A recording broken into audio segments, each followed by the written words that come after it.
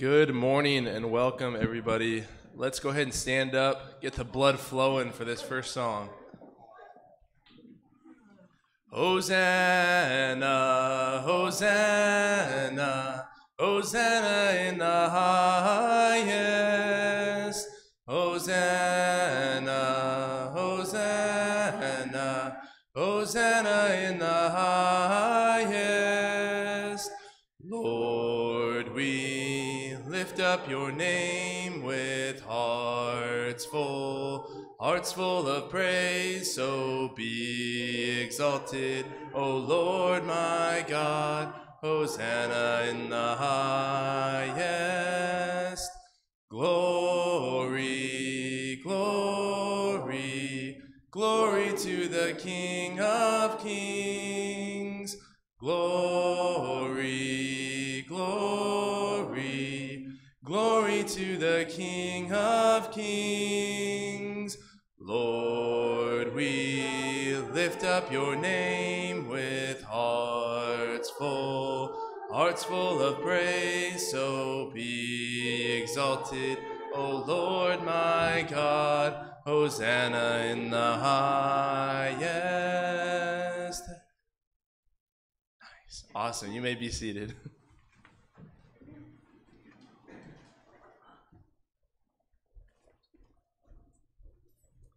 I too extend welcome to all of you this morning, and also those who are watching around maybe even the world, who knows. But it's great to be together to exalt our God and to give him praise and also encourage one another. You know, the most significant event in all of history was the resurrection of Jesus. The most significant event for us was the resurrection of Jesus.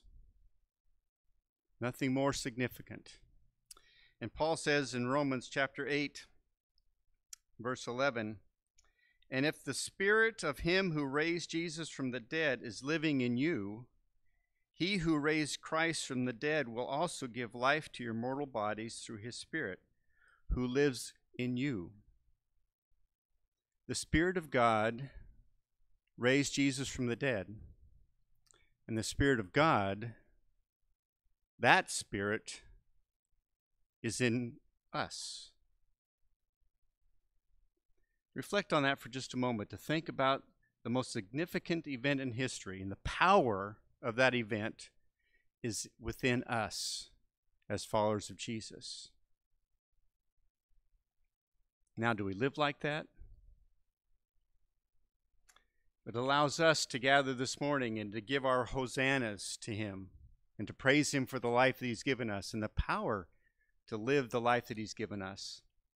Let's celebrate that this morning, but also encourage each other in that as well. Let's pray. Father, it's amazing to think that the power that raised Jesus is within us, that we can have that Spirit, your Spirit within us.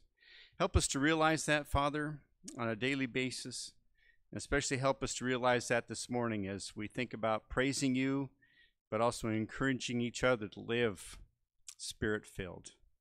We're thankful for that reality, and we're thankful for the life that you've given us. Through Christ we pray. Amen.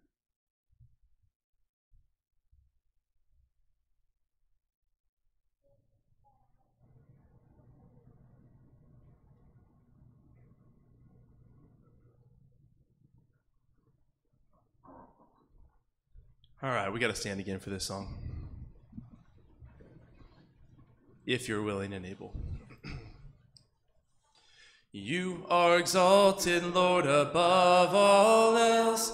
We place you at the highest place above all else. Right now where we stand and everywhere we go, we place you at the highest place so the world will know. You are a mighty warrior, dressed in armor of light, crushing the deeds of darkness, leading us on in the fight. Through the blood of Jesus, victorious we stand. We place you at the highest place, above all else in this land. You are exalted, Lord, above all else. We place you at the highest place above all else. Right now where we stand and everywhere we go, we place you at the highest place so the world will know that you are a mighty warrior dressed in armor of light, crushing the deeds of darkness, leading us on in the fight. Through the blood of Jesus, victorious we stand. We place you at the highest place, above all else in this land. You are exalted, Lord, above all else. You are exalted, Lord, above all else. Amen. Abrupt ending. Go ahead and be seated.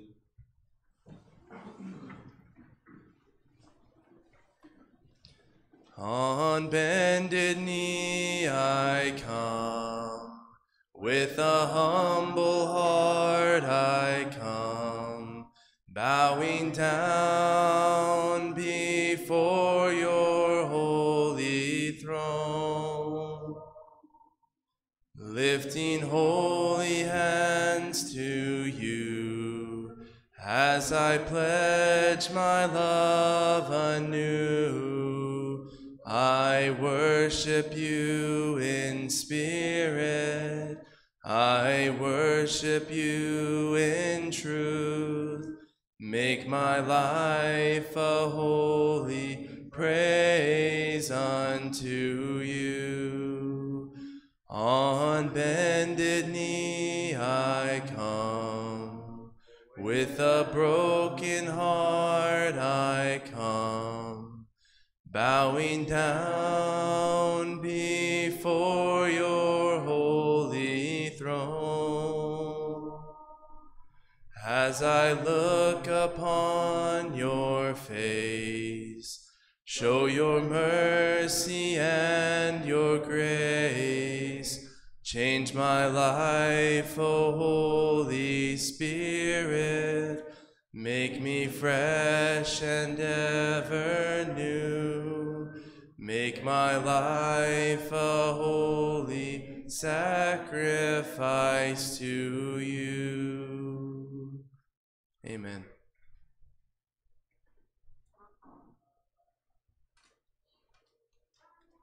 Good morning, church. Nelda and I would like to extend our greetings to you, and we would also like to let you know that we will be back with you soon. This morning's scripture reading is from Luke chapter 5, starting in verse 17 and going through verse 26. That's Luke chapter 5, verses 17 through 26. One day when Jesus was teaching, and Pharisees and teachers of the law were sitting there, they had come from every village of Galilee and from Judea and Jerusalem. And the power of the Lord was with Jesus to heal the sick. Some men came carrying a paralyzed man on a mat and tried to take him into the house to lay him before Jesus. When they could not find a way to do this because of the crowd, they went up on the roof and lowered him on his mat through the tiles into the middle of the crowd, right in front of Jesus. When Jesus saw their faith, he said, "Friend, your sins are forgiven." The Pharisees and teachers of the law began to think to themselves, "Who is this man who speaks blasphemy? Who can forgive sins but God alone?" Jesus knew what they were thinking and asked, "Why are you thinking these things in your hearts? Which is easier to say, 'Your sins are forgiven,' or to say, 'Get up and walk'? But I want you to know that the Son of Man has authority on earth to forgive sins." So he said to the paralyzed man, "I tell you, get up, take your mat and go home."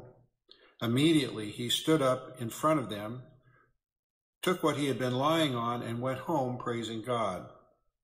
Everyone was amazed and gave praise to God. They were filled with awe and said, "We have seen remarkable things today." May God bless the reading of his word. Good morning. We're continuing our series on the Gospel of Luke and looking at some kind of broader themes that occur in this Gospel. Before that, though, I want to say this. You may not know this. Every time that our stage changes, there's someone to thank for that. And I'm not going to go too much into this. This week was a beautiful week. It was sunny outside. It was warm. We went on a whole bunch of walks as a family. It was wonderful. It was fantastic. And this morning it's drizzling, and it's kind of gray and gloomy. Lorinda and I had plans. We were going to go home. I cleaned my smoker this week so that I could do some barbecue. And midweek I got a chance to do that. I was super excited. We were going to go home and we were going to smoke some wings. And I was looking forward to that. And it's just not the weather for it. And I was kind of in a funk when I got to the church building. And then I walked into the auditorium and I saw our stage, beautiful and springy. Dania is responsible for that, if you don't know. And she wasn't alone. She had two helpers. Jim and Janine came in and helped out. Jim did the manual labor of moving the pillars out of here. I made the joke this morning and it kind of landed with a thud, but a pillar of our church helped move the pillars off the stage. There are a lot of little things that happen in the church that a lot of people don't see happen because they happen when nobody's around. And there are a lot of people in our congregation that don't do it for the recognition. But if you know someone's done something, take a moment and thank them for it. There are a lot of people that make sure that things happen that are supposed to happen. And that's actually going to tie in, I think, pretty well to the end of our sermon this morning. We're talking about Jesus. And we're talking about things that we know about God because we see them in Jesus. Jesus is the fullness of God in a single person, completely and wholly God, but also completely and fully man. It's this beautiful image that we have that's reiterated over and over again in the Gospels. And I think in Luke we see it played out in beautiful detail. And Luke has little themes that run through the gospel. And the one this morning that I want to talk about is this idea that Jesus sees the whole person. He doesn't pick people apart into two separate halves, the spiritual person and the physical person. He doesn't treat an individual as though one half of who they are is unrelated to the other. And if there's anyone who has ever fully understood what it meant to be both physical and spiritual, to be a human body and a spiritual being, Jesus would be the one, right? As fully God and fully man. Jesus sees the whole person. And I want to talk about that looking first at the verse that Chuck read for us this morning.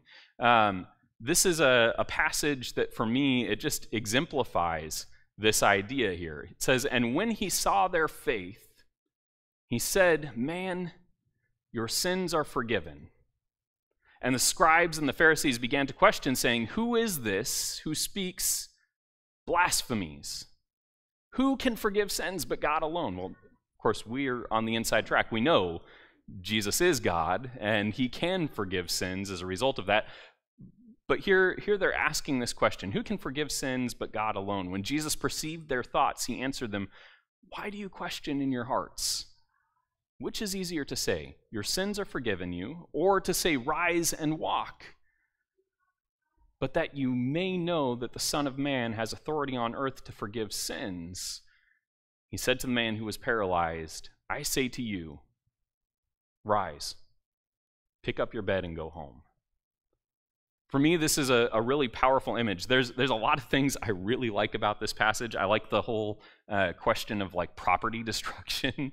They open up the roof to drop this man down inside. There's this fervency that these friends have for their buddy who's paralyzed, the faith that they have to bring him before Jesus, Jesus reading the minds of these individuals who are questioning his intents and purposes, who he is. It's a really loaded passage, but the thing that stands out most to me is that this man has been brought for physical healing. He's brought before Jesus so that he can walk again. That's the whole reason he's there in the first place. The faith of his friends has prompted him to be there. They've brought him there because they believe Jesus can do something about his physical well-being. That's a good thing. I think, when we bring a friend before Jesus, maybe we're lifting them up in prayer and asking for God's intervention in their lives, that's a faithful thing on our part. We believe that God can do something about it, and so we pray for them. When we go and we serve them in some way, we do it because we believe that by doing so, they might come to know God, and God can do more for them than we can as individuals. That's a good thing. I don't know, though, that any of them came to Jesus thinking that this man would receive forgiveness of sins. Their faith was a little bit limited, maybe to the physical realm. Now, I'm assuming about them here, but I don't think it's wrong to think that the whole purpose of bringing this man there was so that he could be physically healed. And Jesus does something else first. He heals him spiritually. Your sins are forgiven.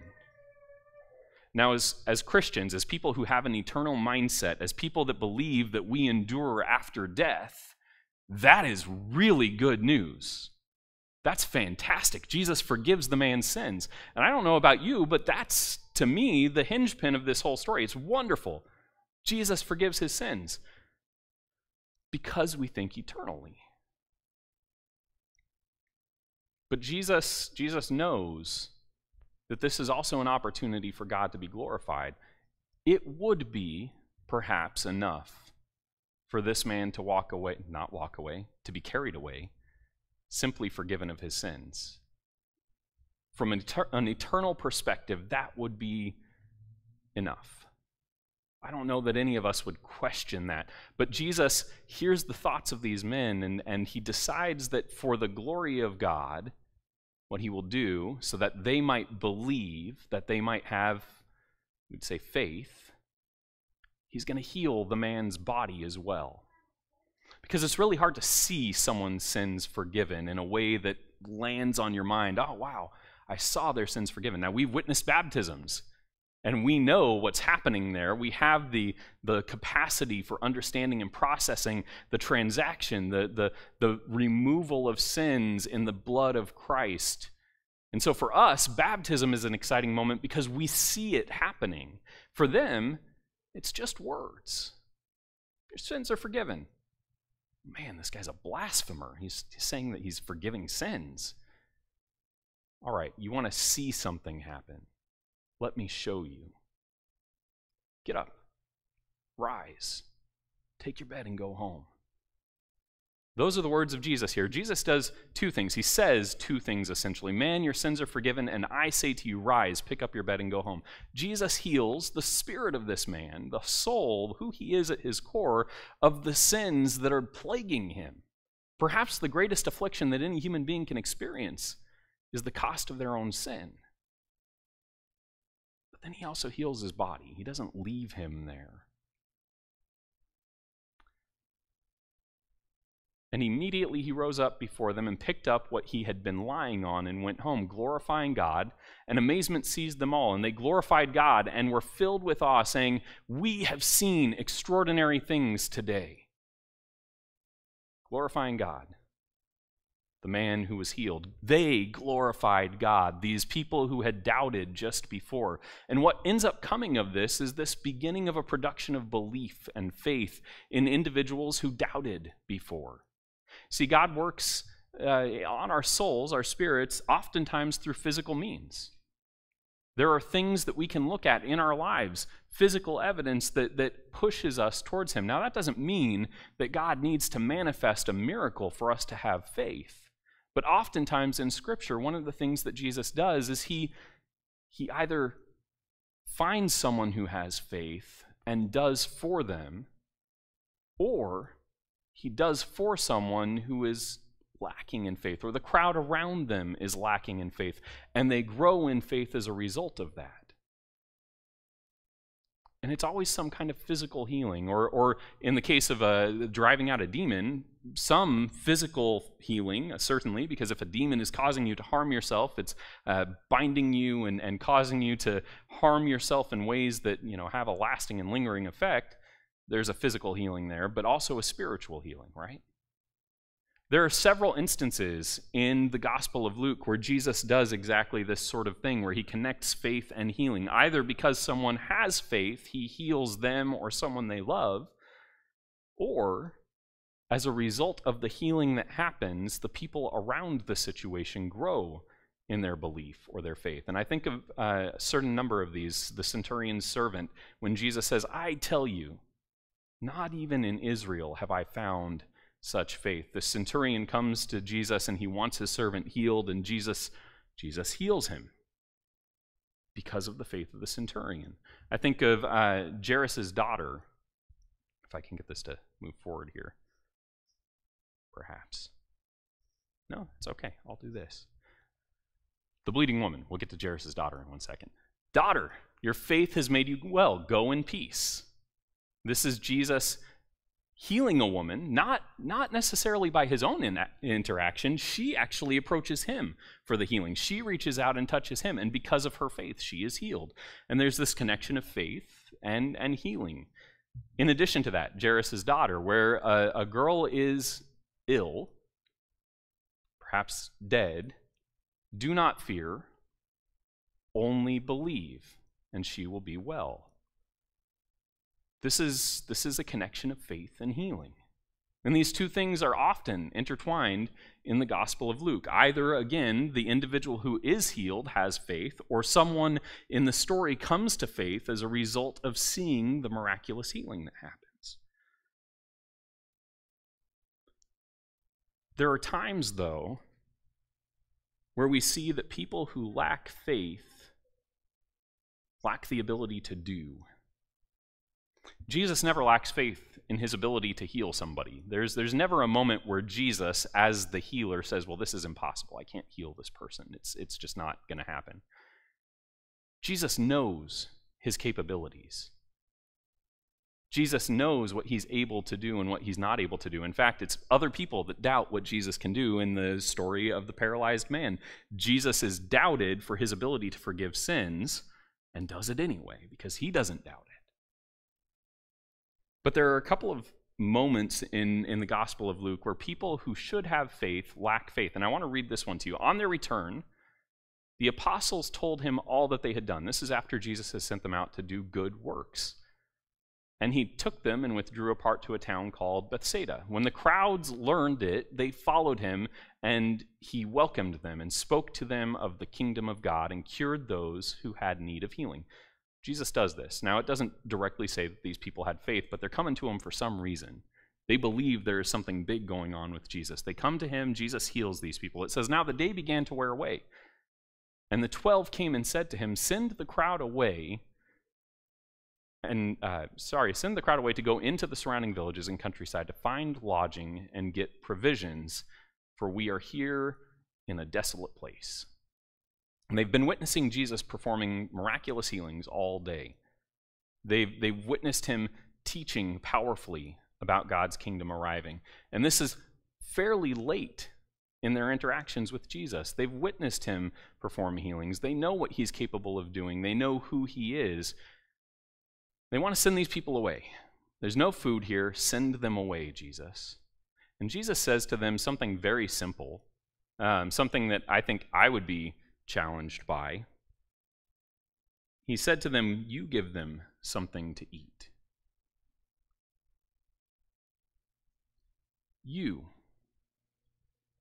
give them something to eat. Now they've witnessed Jesus and they know his power, they know his authority. Over and over again in Scripture, we're told that Jesus does something or says something and people recognize his authority. They recognize something miraculous has happened. They recognize that this is no ordinary man. And so if Jesus is telling you to do something directly, it feels like you should say, okay, well, if you say it can be done, we're going to do it. It's a little bit of that Peter walking on the water sort of thing where he gets out of the boat and he doesn't ask, can I do this? He gets out and he starts walking, right? And then, of course, he realizes, I shouldn't be able to do this, and he starts sinking. Here, if you stop for just a moment and you haven't read the story before, you might be thinking, oh, this is going to be great. Jesus is going to have the disciples feed the multitude. The apostles are going to do something miraculous here. Of course, we all grew up in Sunday school, and we know this story, and what ends up happening is they're like, well, Jesus, we got a few fish and some loaves. Not enough food for all these people. How are we supposed to feed them? I just told you, you give them something to eat. They said, "We have no more than 5 loaves and 2 fish. Unless we are to go and buy food for all these people," for there were about 5,000 men, and he said to his disciples, "Have them sit down in groups of about 50 each." And it's kind of, okay, all right. Maybe I'm asking too much of you right now. You just handle the details. I'll take care of the feast. And they did so, and had them all sit down. And taking the 5 loaves and 2 fish, he looked up to heaven and said a blessing over them. Then he broke the loaves and gave them to the disciples to set before the crowd. And they all ate and were satisfied. And what was left over was picked up, 12 baskets of broken pieces. What did Jesus do that the apostles couldn't have? Does Jesus ask them to do something that they couldn't have possibly done?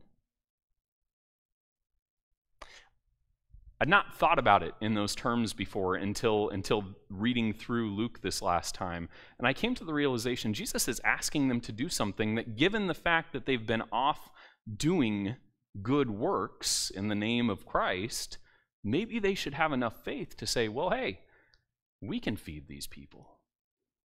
We know who we serve. We know what he's capable of.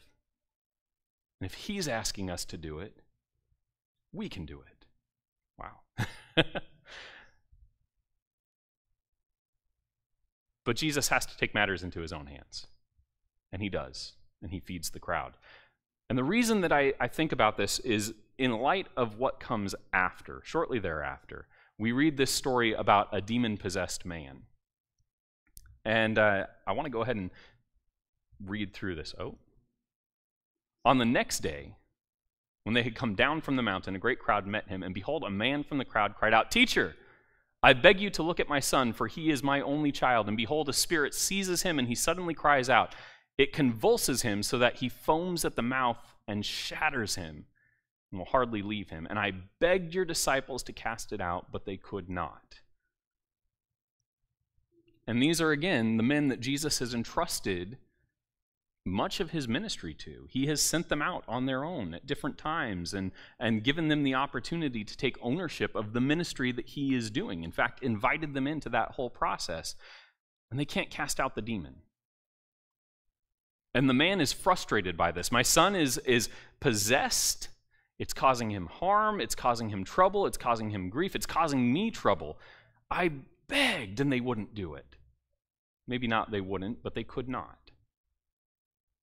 And then Jesus responds to this scenario, this situation, with these words, "O faithless and twisted generation, how long am I to be with you and bear with you?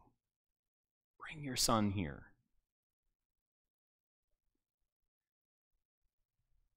And again, I've read this for a long time, and I kind of thought maybe Jesus was criticizing the man who brings the situation to him. Oh, if only you had the faith for your son to be healed. They could have done. No, that's not what Jesus is doing here. For the second time in just 2 chapters, something I think the disciples, the apostles, should have been able to do, they simply can't. And Jesus says they're faithless. Now, obviously, he's applying it to a much broader group of people than just these apostles, but maybe it's because these apostles have come from a faithless generation that they struggle to do the very things that they've seen Jesus do, that he has in fact told them they're going to be doing. Where is your faith? He's asking them. I'll do it myself. Second time in just 2 chapters. I'll do it myself. While he was coming, the demon threw him to the ground and convulsed him, but Jesus rebuked the unclean spirit and healed the boy and gave him back to his father, and all were astonished at the majesty of Jesus. Now, I want you to just stop there for one moment and think about this story in the context of the Gospel of Luke, where constantly healing and faith are tied together. And what we end up seeing is that both the individual performing the healing or doing the miraculous thing has to have faith in what it is that they are doing, but more importantly, in the one that they are serving as they do it. And then the faith that it either takes on the part of the individual who is healed, or the faith it produces in them to have been healed. As I read these two passages this week, I really wanted this whole sermon to just be about, Jesus cares about our physical needs and our spiritual needs. That's true. That's something I'm going to get around to affirming here in just a moment. But I think there is a deeper meaning in these two passages that we've read this morning that come in 9 and here at the end of this section in chapter 9. I'm flipping ahead too quickly. Jesus expects us, as his hands and feet, to have the faith to do the work. This is what I've been convicted with in the last week and a half or so. Jesus expects us, as his hands and feet, to have the faith to do the work. It doesn't do us any good to know that Jesus cares about both the physical and spiritual well-being of people if we don't have the faith to see to the physical and spiritual well-being of people. Sometimes I get it in my head that, I can't take care of this situation. I don't have the resources, I don't have the time, I don't have the energy. What I can do is I can pray for you. And that's a good thing. It is a faithful thing to pray for people who are in need. But why do I often limit myself in my ability to care for other people? Now, I'm not suggesting this morning that any of us are going to lay hands on people and miraculously heal them tomorrow. I don't think that that's something we're being called or charged to do in these passages. What I think we're being called and charged to do is that where we see a physical need for someone, we see to it out of our faith. And the only thing I can think of as I read these passages is what we see in James chapter 2, where James says, "What good is it, my brothers and sisters, if someone claims to have faith but has no deeds? Can such faith save them? Suppose a brother or a sister is without clothes and daily food. If one of you says to them, 'Go in peace, keep warm and well fed,' but does nothing about their physical needs, what good is it? In the same way, faith by itself, if it is not accompanied by action, is dead." See, I think as these apostles follow Jesus around, they are professing a faith. They believe in Jesus. Maybe they don't believe in Jesus' ability to work through them. Yes, it's well and good for Jesus to see to the physical needs of these people, and we're going to be there to witness it and marvel at it and tell other people about it. I'm so excited that Jesus can do these good works. I'm so excited that Jesus loves people and that he cares about their souls and forgives their sins and that he'll take care of their physical needs. He'll get rid of their demons. He'll feed them. Of course, by the time we get to the book of Acts, the apostles have taken on themselves a lot of the understanding of how involved in seeing the whole person they are called to be, how the church is supposed to care for the needs of those who have faith in Christ, and to go even beyond that and serve the needs of those who don't yet have faith so that they might have faith. We are called to see the whole person in the same way that Jesus does. Because there are people outside of our fellowship, and maybe even within, who are hungry. There are people outside of our fellowship who are unclothed, who are homeless, who are struggling in many different ways. And it's well and good for us to pray, Jesus, do something about this scenario. Solve this problem for this person. God, heal them from this illness and this affliction. It would be wonderful, Lord, if you could take care of the hungry here in Newburgh. Jesus, you do the work. We believe you can do it. And Jesus is telling his apostles, it's not enough that you just believe I can do it. You have to believe that I can work through you to get this done. You want the multitudes fed? Feed them. All right, you don't have the faith to do it. I'll step in now and I'll do it. But man, wouldn't it have been great if those 12 men had stepped up and said, we're going to do it, Jesus, because we believe that we can do it through you. Jesus, this guy, his son has a demon in him and we can't cast him out. What can we do about this situation? You guys do it because you have faith that I can do it. I will do it through you. Wouldn't it have been much better if Jesus hadn't had to say, you faithless generation, where is your faith? What have you witnessed? What are you going to do with that? This is what I want us to think about this morning, is that sometimes we think that the only thing we can do is what's within our ability to be done. I only have so many resources. I only have so much time. I only have so much energy. I don't know enough about the situation. I don't have the full perspective. And so, you know what? I'm going to commit to pray about it. Pray about things. Certainly pray about the spiritual well-being of the people that you encounter on a daily basis, but recognize this. We are called not just to pray for situations, but to believe that Christ can use us to resolve a lot of the troubles that we encounter in our lives. Because I kind of think James is saying, look, it's great if you say, I'm going to pray for your needs. Go be warm and well fed. God will get around to it. But I think that we're called to get around to it. I think that what we see ultimately is that we as Christians need to care enough about the physical and spiritual well-being of the people that we encounter on a daily basis that we do something about it. We don't say, hey, let them go off into the town to get the food that they need because we're in kind of a desolate place. We say, hey, how can we fix the desolation that we find ourselves in? How can we increase our faith so that we can see to the spiritual needs of those who are around us? Because if both of these needs are significant to Jesus, shouldn't they be significant to us as well?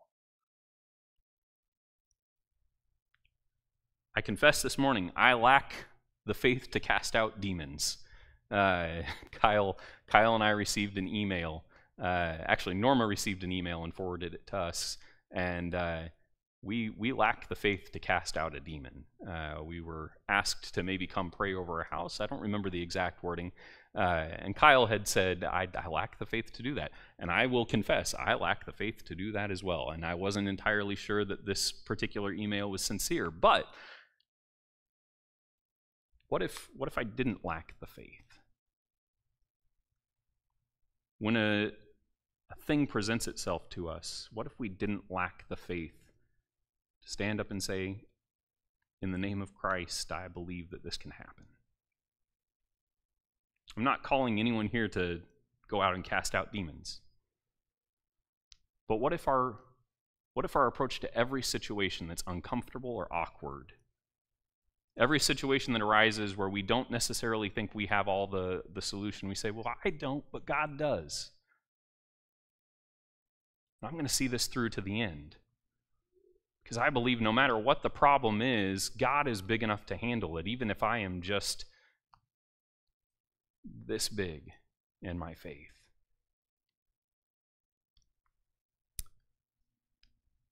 I want to challenge us as a congregation to be the kind of congregation that sees a multitude that is hungry and feeds them. Because I think Jesus' words to his apostles are the same words that arrive on our ears. You see the hungry people, feed them. I'm not entirely sure what to do with that on a daily basis for myself right now, but I'm working on it. And I want to encourage all of us to work on this idea of hearing the call of Jesus and having the faith to act. Let's pray. Our Father in heaven, we may not be called to feed 5,000 people. We may not be called to cast out demons. We may not be called even to provide a cup of cool water for someone who's thirsty. But Father, I think many times we are. And I think we use a lot of excuses. I don't have the time or the resources or energy to see to this problem, and so I'll pray about it and I'll let God handle it. And I think when I do that, I think you look at me and you say, what a faithless generation. Of course, you don't have the ability to handle it. I do.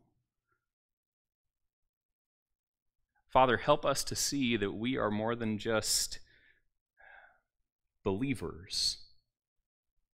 We are doers. You have commissioned us and called us into your ministry, and when we fail to live into that ministry, help us to feel the disappointment that you may be experiencing in our lack of faith, so that we are convicted to act, Father. Because as James says, faith without deeds, it's dead.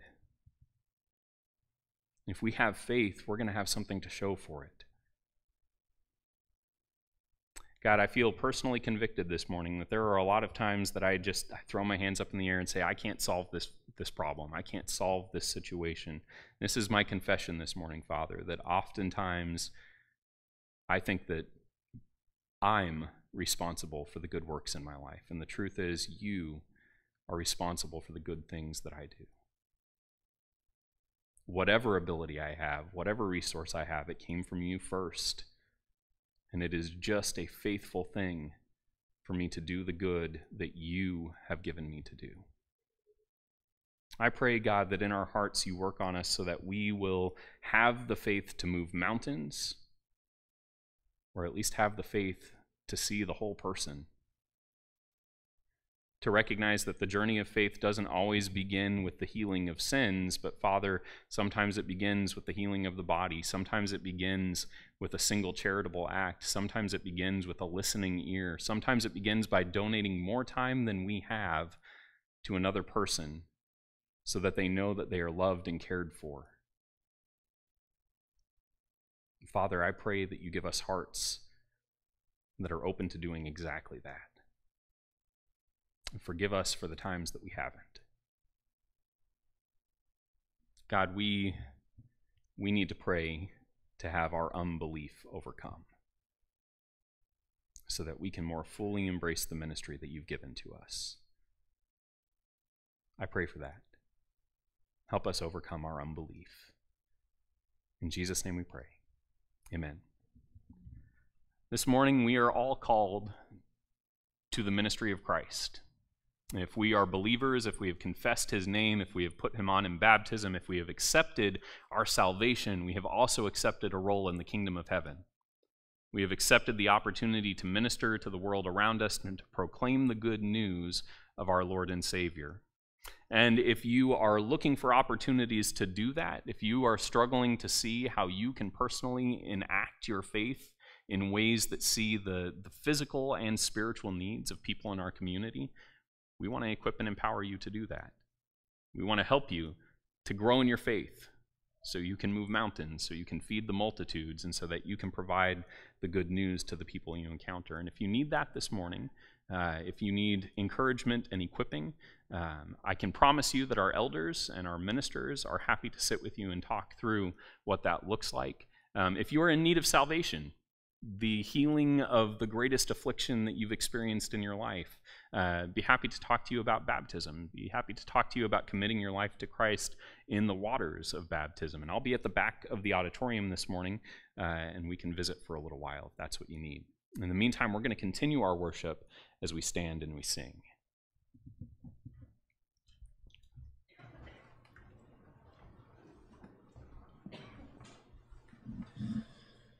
Jesus, keep me near the cross, there a precious fountain, free to all a healing stream, flows from Calvary's mountain.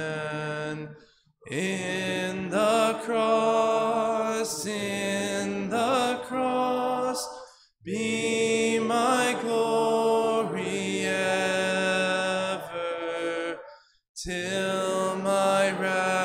raptured soul shall find rest beyond the river. In the cross a trembling soul, love and mercy found me. There the bright and morning star sheds its beams around me.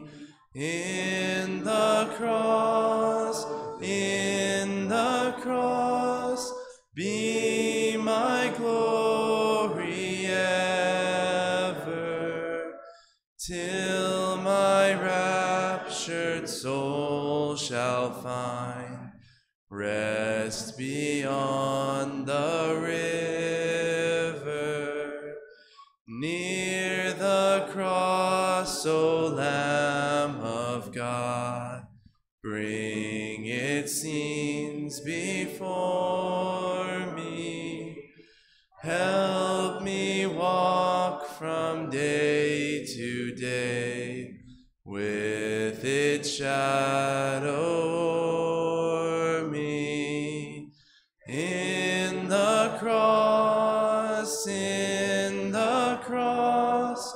be my glory ever, till my raptured soul shall find rest beyond the river.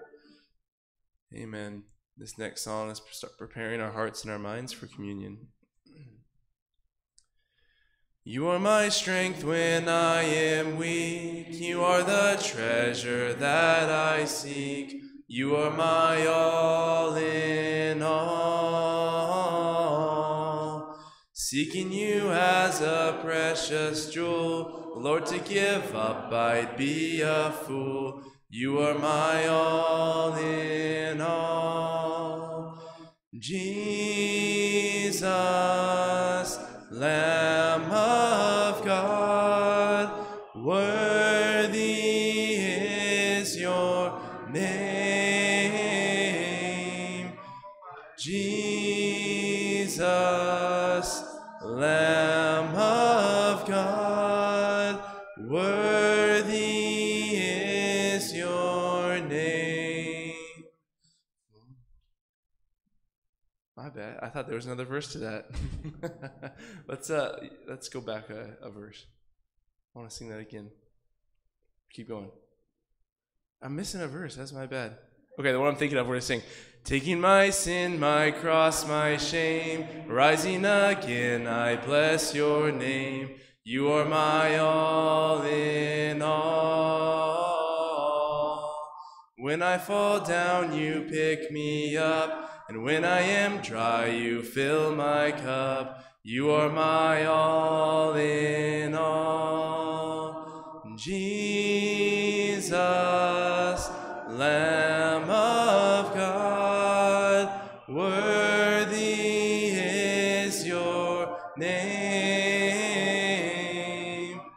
Jesus, Lamb of God, worthy is your name.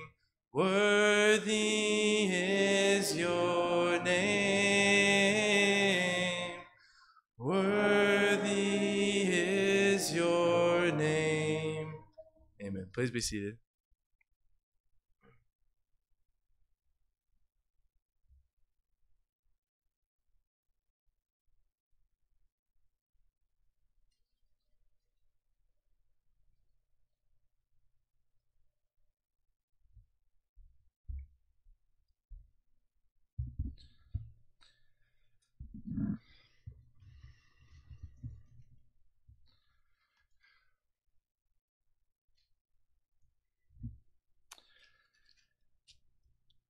So as Chris was talking about faith, coincidentally, I'd like to have us think a little more about faith as we participate in the Lord's Supper this morning.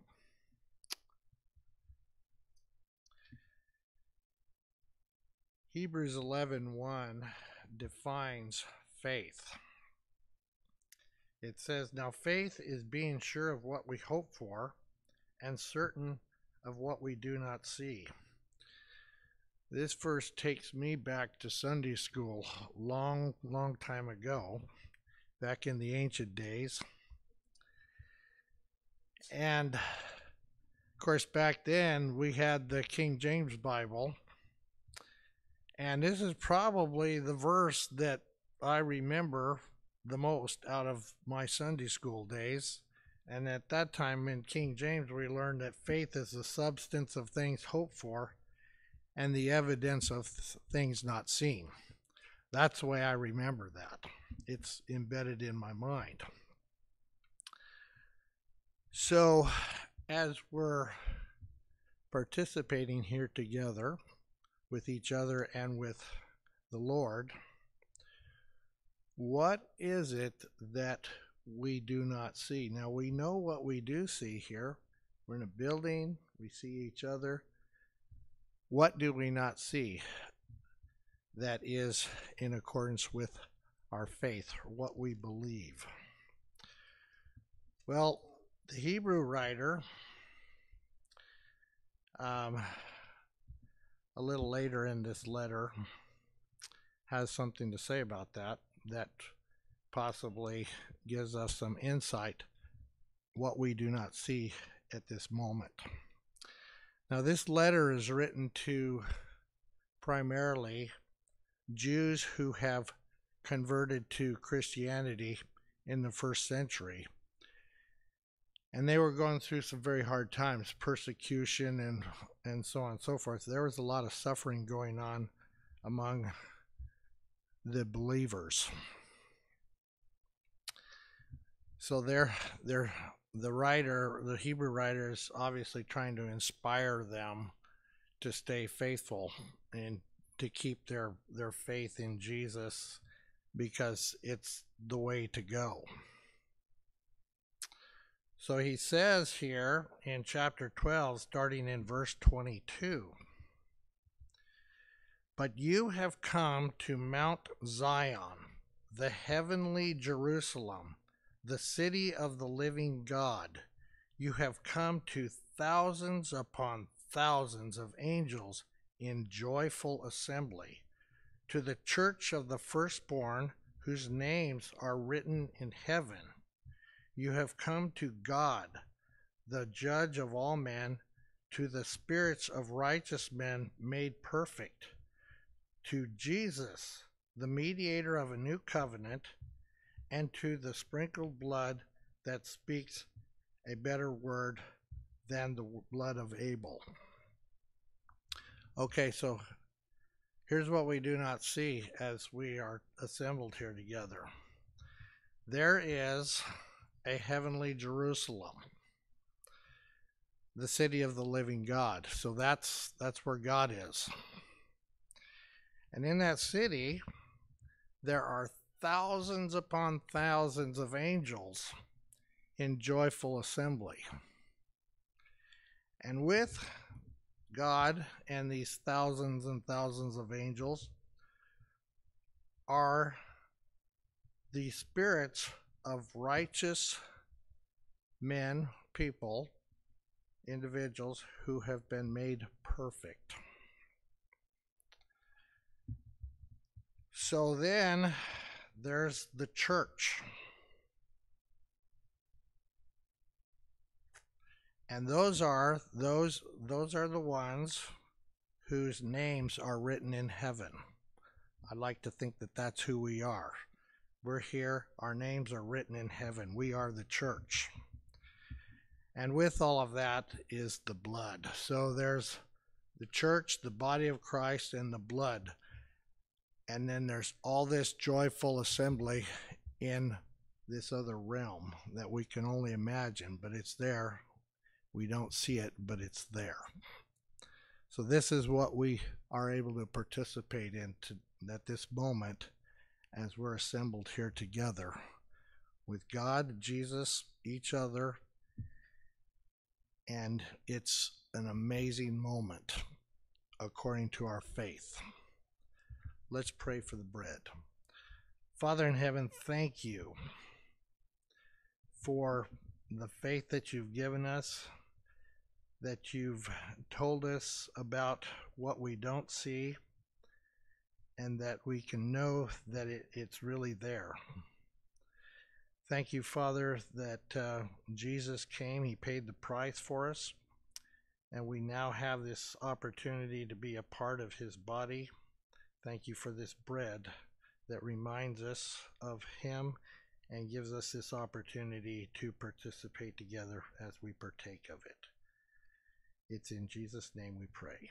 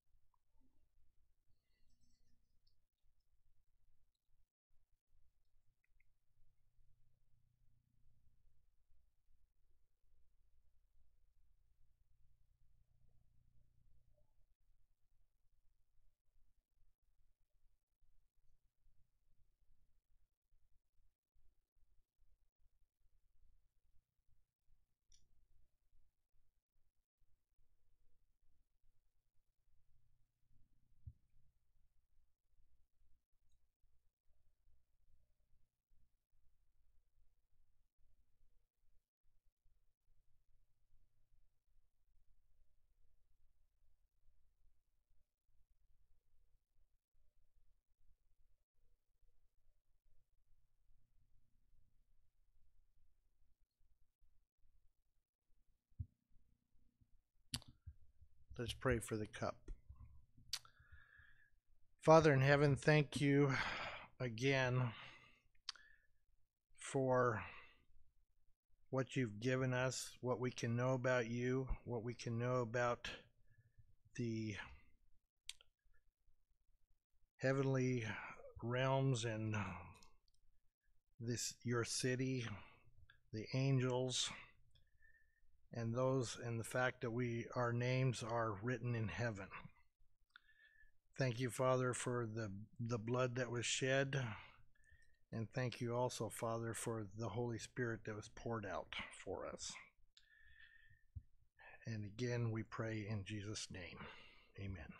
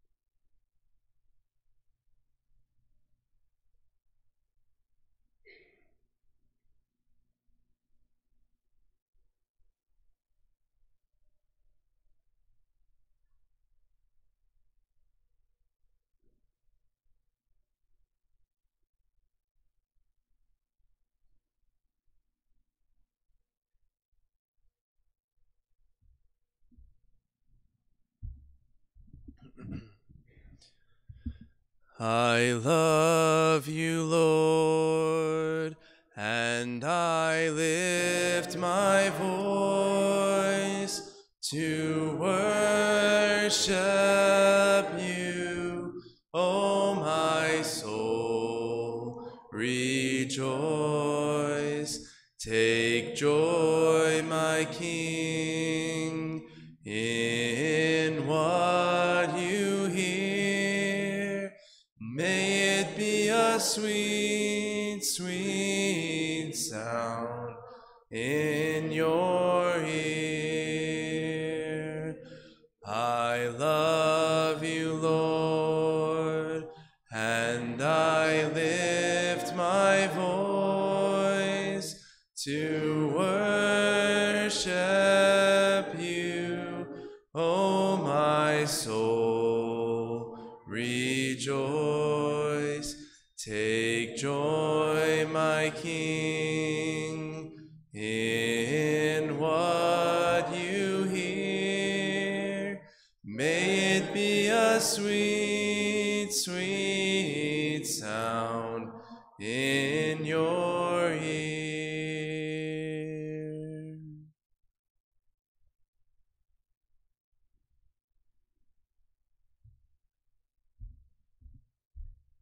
I hope you've been encouraged, but also challenged this morning. I know I have. And as always, it's great to see those of you who are here, and hopefully those who are watching online are finding ways to be connected and blessed by brethren. You know, you and I are all stretcher bearers, sometimes physically, sometimes spiritually, but we are all stretcher bearers, not just a story that we read this morning. And the only way we can be stretcher bearers is because the Spirit of God lives within us. And if the Spirit of him who raised Jesus from the dead is living in you, he who raised Christ from the dead will also give life to your mortal bodies through his Spirit who lives in you. Let's pray. Father, we've been reminded this morning that you've called us to do a great thing, to do a great work through your power that is within us. Father, may we not limit your power. May we seek ways to bring glory and honor to you because of you working through us. Give us eyes and ears to see and hear those opportunities and the faith to respond. We pray in Jesus' name. Amen. You're dismissed.